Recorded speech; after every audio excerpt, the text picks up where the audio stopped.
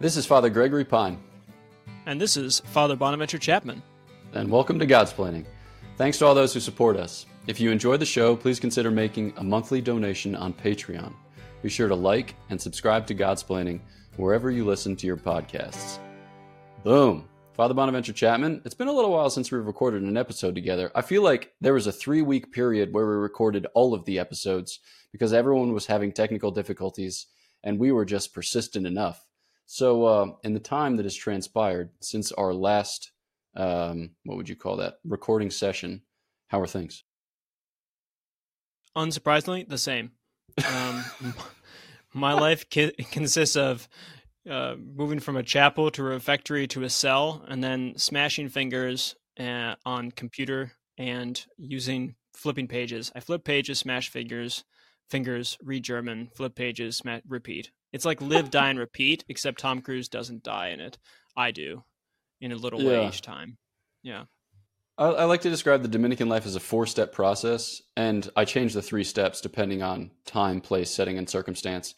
But in our present situation, it's like study, study, study, die. And studying is not as glorious or glamorous as it once was when you were reading cool books and taking notes on them and being examinated, Mm-hmm. And having that all confined within 4-month chunks where you're like, yes, what a very easily realizable goal, which I will certainly be done with by the 2nd week of May. Whereas now it's like you feel that crushing weight upon your shoulders, which kind of gets in behind your face and feels like fatigue, sadness, and just overwhelming world oppressive cosmic deathscape. Yeah, that's your dissertation. Yeah, you go back and forth between this is the weight of the world is on me to really focus on this. I need to look on this other side thing because of digressions, because it's super important to this and no one's done it yet. And you keep like spinning out, and you go from that to then all of a sudden there's this moment of clarity which happens that you say, no one cares. The reason why no one's done this before is because it doesn't matter. It doesn't matter, you know? And then you have to, that's the point where you have to steel yourself and you have to deny truth. Which is tough for a Dominican. I think Dominicans, it's a harder time for dissertations. You need to just say, Veritas, not this time. And then you get again on the kind of, this is important and no one's paid attention to this and it's I therefore just fight the anxiety and the pressure of doing this important project. Tell that guy comes back, you know. He's been coming back pretty hard recently. I let my guard down a little bit. So, yeah. There are certain points in the process. So every time I write a chapter, I prepare a text document, and the text document is primarily primary sources, and then secondarily, you see where this is going, secondary sources, all arranged according to my outline. Tertiary sources anyway. So that way, when I'm tapping along, I will look over and consult my text document so as to incorporate the things which are necessary for incorporating. But every once in a while, I'll look at my text and I'll be like, this doesn't belong in this part of the outline. And so I'll cut it and then I'll paste it in a later part of the same outline or maybe paste it in a later chapter. And then there comes a moment of reckoning for some of these texts where I realize, like you said, that they're not actually important and that they don't pertain to my subject, at least not like directly. And so I can just highlight them as done without actually having incorporated them at all. And then I realize that a lot of my life is going to be spent in such misadventures, where I'm going to read books which won't necessarily have content in them, which will bear on my dissertation or on my research of any stripe, and are just like, are just a kind of waste. Yeah, I mean, prayer. Yeah. I mean, prayer is like wasting time with God, right? And that's good. Dissertations are kind of wasting time away from God. And that's okay. Anyway, this feels like though it's we're just telling people not to get dissertations. That's not the case. And the episode really isn't about dissertations, as far as I remember. I'm not positive. No, we might just turn it into Well, it could be, insofar as my dissertation is about Christ. So we are in the midst of our Back to Belief series, and so you have followed along patiently as we've covered truth. So the very possibility of having access to something outside the mind, or something outside of oneself, and then revelation, the terrible thing or the marvelous thing, terrible and good, I suppose, in C.S. Lewis type language, that God speaks, right? So God makes himself known, and then God, which is to say we talked, well, it wasn't me, but Father Bonaventure and Father Jacob Bertrand talked about the God who represents the beginning and the end of this movement, whereby we ourselves receive our life and then render our life back. And now we're going to talk about our Lord Jesus Christ, who is God incarnate, God in human flesh. So when St. Thomas talks about the Lord, he makes a basic distinction between, well, so this is in the context of the Summa Theologiae, his big book of theology. He makes a distinction between kind of who Christ is and then what Christ does. So in the following conversation, we're going to observe this loose structure. And when it comes to our belief, and mind you, we're kind of wending our way to the Eucharist, which we're going to spend a lot of time on during the Easter season as a way by which to commemorate this Eucharistic revival that is afoot in the church, and especially in the United States. So as we think about who Christ is, what for you, Father Bonaventure, are things that we need to touch upon that we just simply can't entertain the subject without having treated these issues. It seems like one of the most important things is his divinity and his humanity. He's the God-man, as we say, and that can seem strange and contradictory. And so it makes sense of, well, how exactly is he the God-man? And that's the distinction between like persons and natures. And St. Thomas did a really good. In fact, St. Thomas, in his own like dissertation research, was a man of the archives, and he went to Rome and dug up some old texts that helped to clarify some of these issues. Because, of course, as anyone knows on the street, if you stop them and ask, there was a whole debate about, well, exactly how is Christ the God-man? Was he a man first, then became God? Was he always God and just wore a man suit but wasn't really a man? Was he both man and God? That, ding, yes. Well, okay, but how could he be both 100% man, 100% God, whatever that means? And this is the first couple hundred years of the church was hashing out this not unimportant, in fact, extremely important theological fact, you could say, about persons and natures. But St. Thomas, in a sense, in the 1200s, of course, like researched it himself and did some original archive work to make sense of it with some cool distinctions. So I think person and natures is pretty important. And as maybe a thumbnail sketch of that discussion, we can say that Christ is one who and two whats. And I think that typically merits a Father Bonaventure eye roll. Certainly it merits a Father Jacob Bertrand eye roll. But I mean, it's simple, but I think it's just a good thing to lay hold of insofar as it gives us an entry into the mystery. So our Lord Jesus Christ is one divine person, right? So he is the second person of the most blessed Trinity, whom we call the Son, whom we call the Word, whom we call the Image. And the second person of the most blessed Trinity is begotten from the Father, or is begotten by the Father from all eternity. But that procession, right, that generation is what we would call it, becomes the principle of of the second person of the most blessed Trinity's procession into the world in time. So we describe it as a mission, right? So there's a visible mission of the second person of the most blessed Trinity. And that names the fact that he proceeds from the Father, but he proceeds to creation and is made present to creation in a new way, in the taking of human flesh. So in the womb of the Blessed Virgin Mary, he takes to himself, or he assumes, a human nature. So he is one divine person who subsists in divine nature and in human nature. So one who and two whats. I don't know, Father Bonaventure, if you have any go-to like philosophical or hyperconceptual ways by which to capture this phenomenon that you think do service to the mystery or help people to appreciate it better. Well, it seems like a Mr. Rogers moment. I'm supposed to pull up like a toolbox or like the little train come. Let me see what I got in here. Oh, cool. Conceptual distinctions. No, I think it's that's what the philosophers are called to do. We fix stuff, I guess, conceptualize. Supposedly, theologians are like, they bring the train to the heights, and we just kind of work on the wheels and the gears. It seems the claim that and it's such an important claim, he is a divine person. People are like, oh, Christ is a human person. No, he's not. There's only one person, his who. He's not schizophrenic. He's a who, a divine who. He's the second person of the Blessed Trinity. But what? He's two whats. And you might think, well, how could you be two whats and one who? And that's only because for us, whats and whos are related. Not identified, dare I say, but related, such that I am a human person, but and my nature is a human nature. But these come apart. They need not be related. So they don't need to come one to one. For instance, squirrels have a nature. Let's grant that. They have a nature. But they're not persons. Let's just grant that, okay? It's a longer discussion.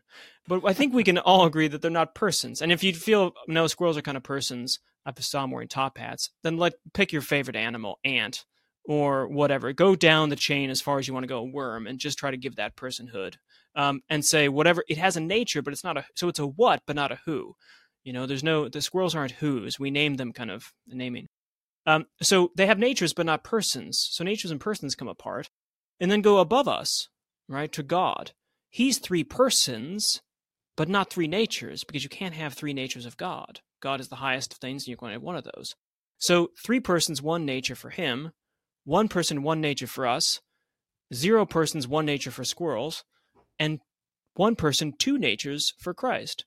All that's to say is that, and then rocks don't have rocks are 0 natures and 0 persons. They're not natures. Okay, so that's a more philosophical kind of controversial statement, but I believe it's true. It's just heaps of things. Not okay. Tables goes for them too. So these natures and persons come apart, so they need not be necessarily together, and that at least gives us a space to say, oh, okay, you can have an entire human nature, Christ does, and relate to it as a person, while not be as if not that nature is a person in that way, like it came with one. And that means that the human nature becomes, in a sense, an instrument for the divine nature, which is crucial, I think, to St. Thomas's account, as Father Gregory has written pages and pages upon. All right, so I think maybe a good way to talk about instrumentality and then bridge into some of the things that our Lord Jesus Christ did is to describe salvation. And we're going to get to that in this here Back to Belief series when we talk specifically about like the church and the sacraments. But here we'll just introduce it in germ, because when St. Thomas broaches the subject of Christology, he describes our Lord Jesus Christ as our way of tending unto God. So like the kind of way of truth, who demonstrates the divine nature in his human flesh so that we can enjoy that divine nature. Okay, we've talked a little bit about who God is. So we've talked a little bit about who Christ is, one divine person, 2 natures, and we've already gestured to the fact that his human nature is like an instrument. And the way that we use instrument ordinarily, we're talking about a tool that you pick up in order to perform some work more easily or more precisely or more accurately or whatever it might be. All right. So when you think about God's dealing with man, God doesn't need us for anything. And so it's for us in a certain sense. Mind you, we can describe it as for God insofar as it's for his glory, but our participation in his glory is a matter of salvation.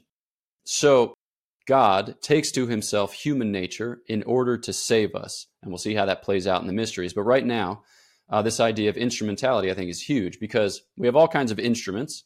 And so you can think about instruments that are like dead instruments, like a saw, right? An inanimate instrument. You can think about like living instruments. So horses that you would, yoke together in order to pull a plow if you are a 19th century Russian serf appearing in the novel The Possessed by Fyodor Dostoevsky. I guess there are other people who still do that, but whatever. Okay. And then you have animate rational instruments. All right. So like the example that St. Thomas gives is a slave that the master sends to the marketplace. And when you kind of go up the chain of being with instruments, the higher the instrument, the more it can interiorize the end, or the more that it can interiorize the very working of the cause, of the principal cause. All right. And then St. Thomas has this other distinction where he says some instruments are separated and then some instruments are conjoined. So as an example of a separated instrument, again, we can talk about one of the things that he uses most often is a tool called an adze. And to be completely honest, I don't even know what that is. All right. But like an adze is a separate instrument. All right. So it's not part of me. But then he says like your hand is a conjoined instrument. So I go about the work of writing my dissertation by using my hands, which are instruments, as it were, of my soul, and through which I act, but they're conjoined to me. All right. So we've got these 2 schemas, or schemata.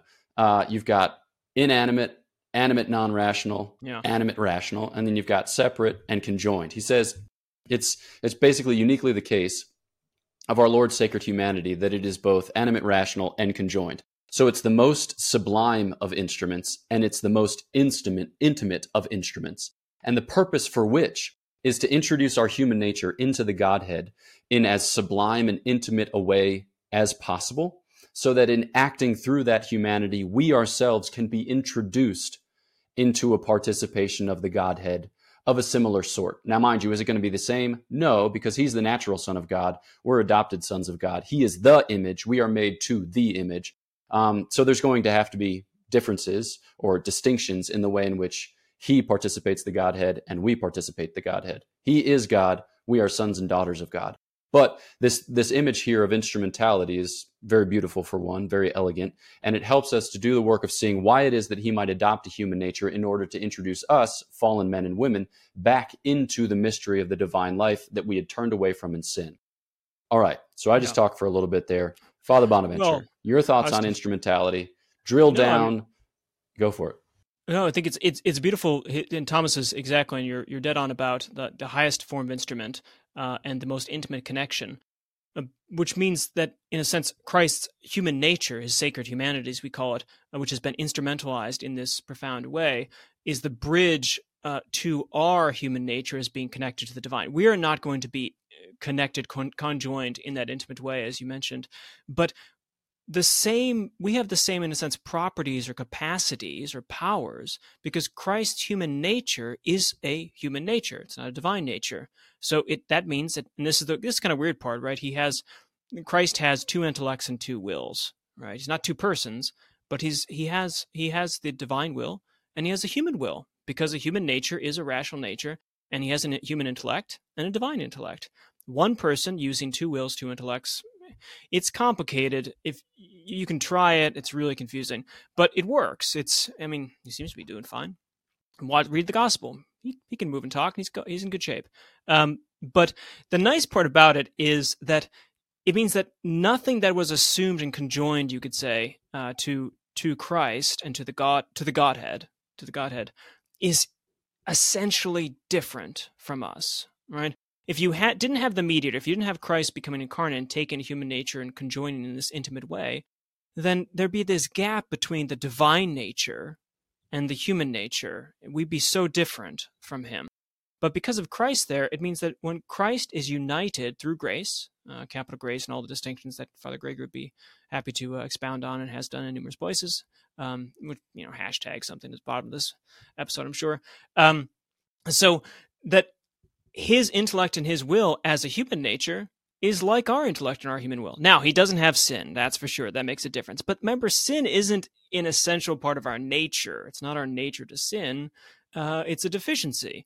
So that we can have a hope that when redeemed by grace, and we talk about the sacraments and such, there is no bar other than a contingent one about sin of being, as the Church Fathers call, divinized in a way, or united or related to God because of Christ. Why? Because we see in Nunc, we see him.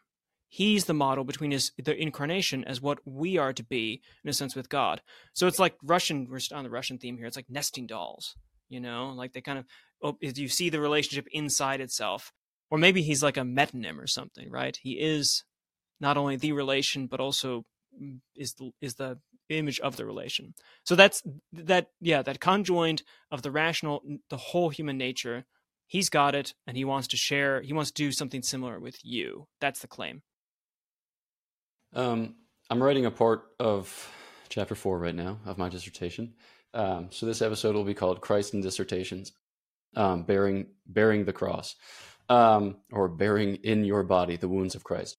So I'm writing a part of my dissertation right now, and the basic theme is, so God is, St. Thomas refers to God as the primordial exemplar of our, divinization, of our salvation, however you want to describe it. Basically, the pattern of creation and recreation preexists in God, and it proceeds forth from God as the Word. All right, so it's identified with the Son in a peculiar way. Basically, our Lord is the blueprint of creation and the blueprint of recreation. So it's most fitting that he take human flesh and bring about that work of recreation, because it is always and everywhere kind of present to him as the way in which he receives his divine nature, or in the way in which he's begotten, which is kind of a complicated theme, but it gets less complicated as you go. And so in the incarnation, what do we see in our Lord Jesus Christ? Well, I think C is a good way to approach the mystery. He makes God manifest, right? He makes God manifest, and in making God manifest, he makes manifest to us who we are in turn. And he also provides, by that manifestation, a way back to God. So how does he do that? Well, in taking human flesh, that primordial exemplar of creation and recreation is made human. So it's not that God was inaccessible to us or unavailable to us. I mean, left to our own human resources, by virtue of the fact that we had sinned, we were kind of bankrupt, and as a result of which we couldn't draw from our heavenly accounts. But God remains available. What happens in the incarnation is testimony to the fact that God loves in such a way as to condescend to us. He loves in such a way as to accommodate the transmission of salvation so that it is as near to us as is conscionable, right? He makes it to assume, or he makes it to adopt a human form so that we can recognize it as such, but underwritten by the infallibility of God's exemplarity. So it's a divino-human exemplarity. And exemplarity is a big fancy word, which means that you show something before you make something, right? So when an artist paints something on a canvas, he has a notion of it in his mind before he goes about with the sketch. That which he has in his mind we refer to as the exemplar. And so too, our salvation pre-exists in God in his nature, but then it's transposed through his humanity. His humanity becomes the prism through which the white light of the divine life is passed. And what we see is a kind of refraction in the visible spectrum, which for us is more receivable because it kind of hits us in a way that we're better able to appreciate, that we thrill at the recognition of, and as a result of which are more efficaciously inclined to respond to. I'm just kind of getting blown away by the stuff that I'm writing right now. If it weren't such hard work, I would, whatever. I'd be more elated about the fact, but as I experience it presently, it's like sweet and holy drudgery. But it's just, it's a kind of stupendous fact. Go. No, I was, how dare I step in here to stop you from such things, because everyone wants to listen to you wax incredibly poetic about this of your absolute knowledge. So when we do one on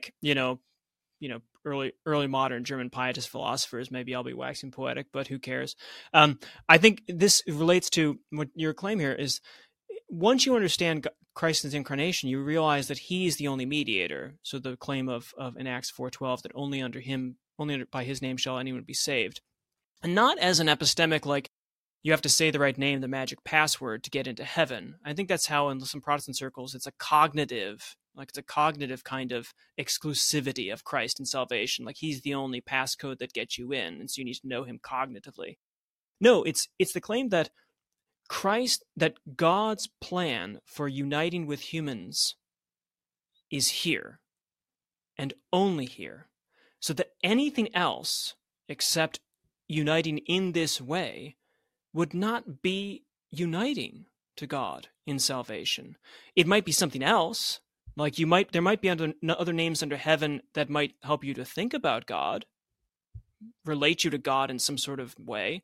But in terms of uniting, well, God says, well, yeah, I want to unite to human nature. That's what salvation is, this participation relationship to God in close union. And here is the pattern.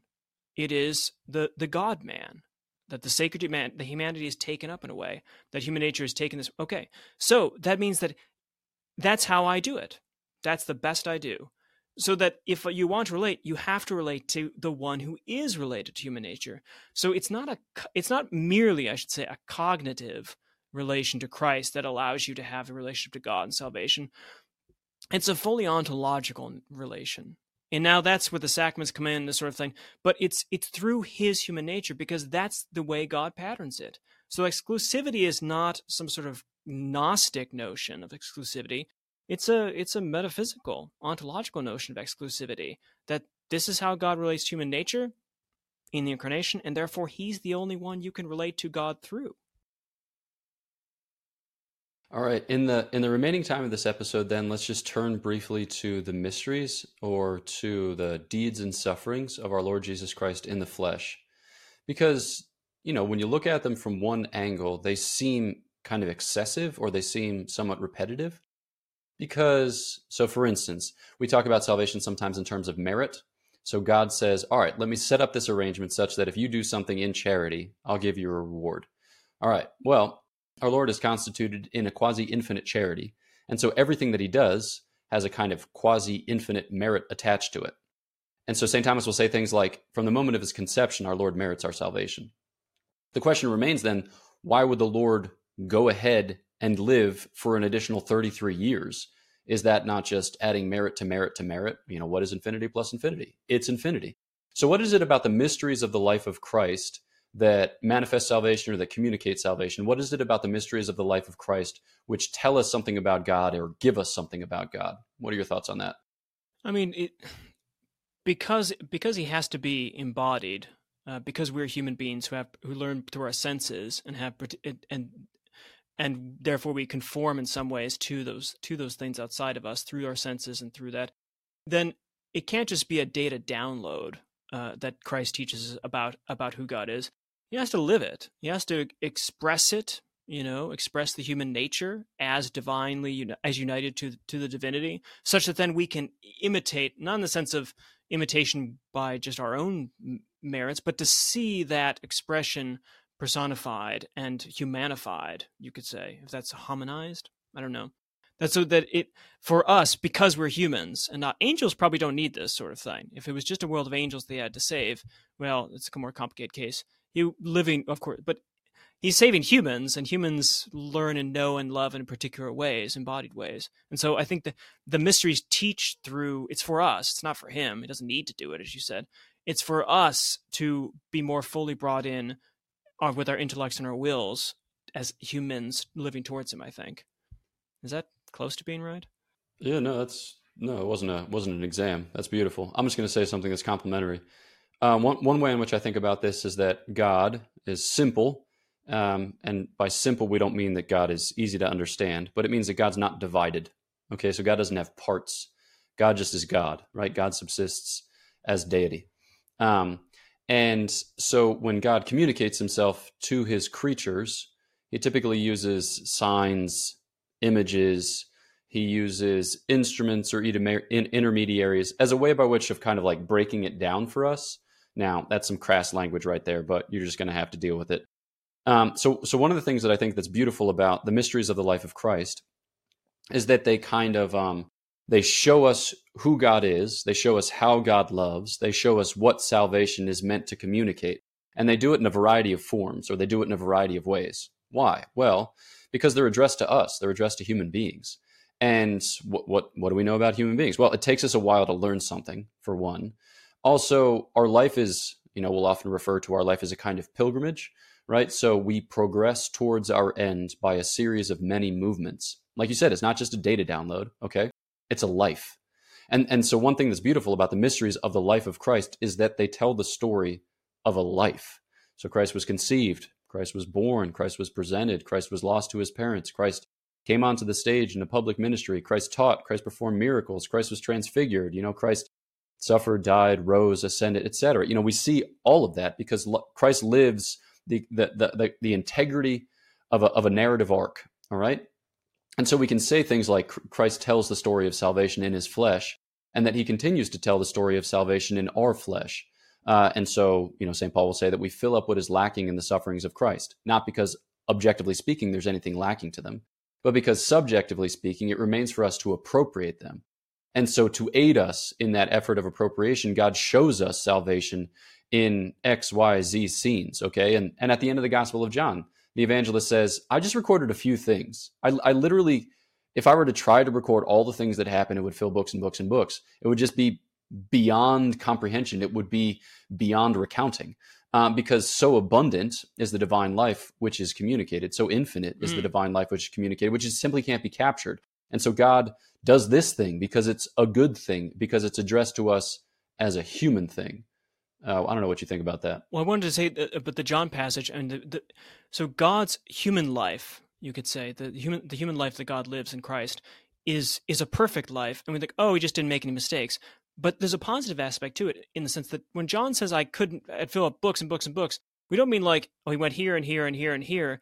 We mean like you could drill down on Christ sitting by the creek or something, and you could see a perfect human life, such that for most of our things, we don't want people watching us all the time because we don't live a perfect life, and people, you just don't like videos at all times, even though we're moving to this. It's privacy, blah blah blah, but mainly because we don't live a perfect life, and we're not. And if you drill down on us, you'd realize, oh, a lot of those things you did today actually are with Christ. He lived a perfect life, such that when I've always thought when John says be filled with books, it's not that he would have a ton of extra things necessarily, but that he could say more and more because each act of Christ's life, his human life, is so resplendent with beauty and perfection and goodness shot through, such that you could just never stop looking at it from different angles. There's just one event of him holding this poor person's hand, or this healing miracle. There's just so much to say because there's nothing you wouldn't want to say about it, because there's nothing that's sinful that you want to hide or that's boring. He's like super high def. It's like sometimes you watch high def movies and it's so painstaking. It's like painful. It hurts the eyes because it's so sharp. And I think in some ways his life is a high definition kind of life that it's humanity at its best, and we write that off. But like, actually, you could just keep talking about it from all different. We could just keep talking about it. I think scriptures get some of this. We read the same things over and over again. Why? Because we see newer things in them, because they're so full and rich and pregnant with the perfection of God's human life.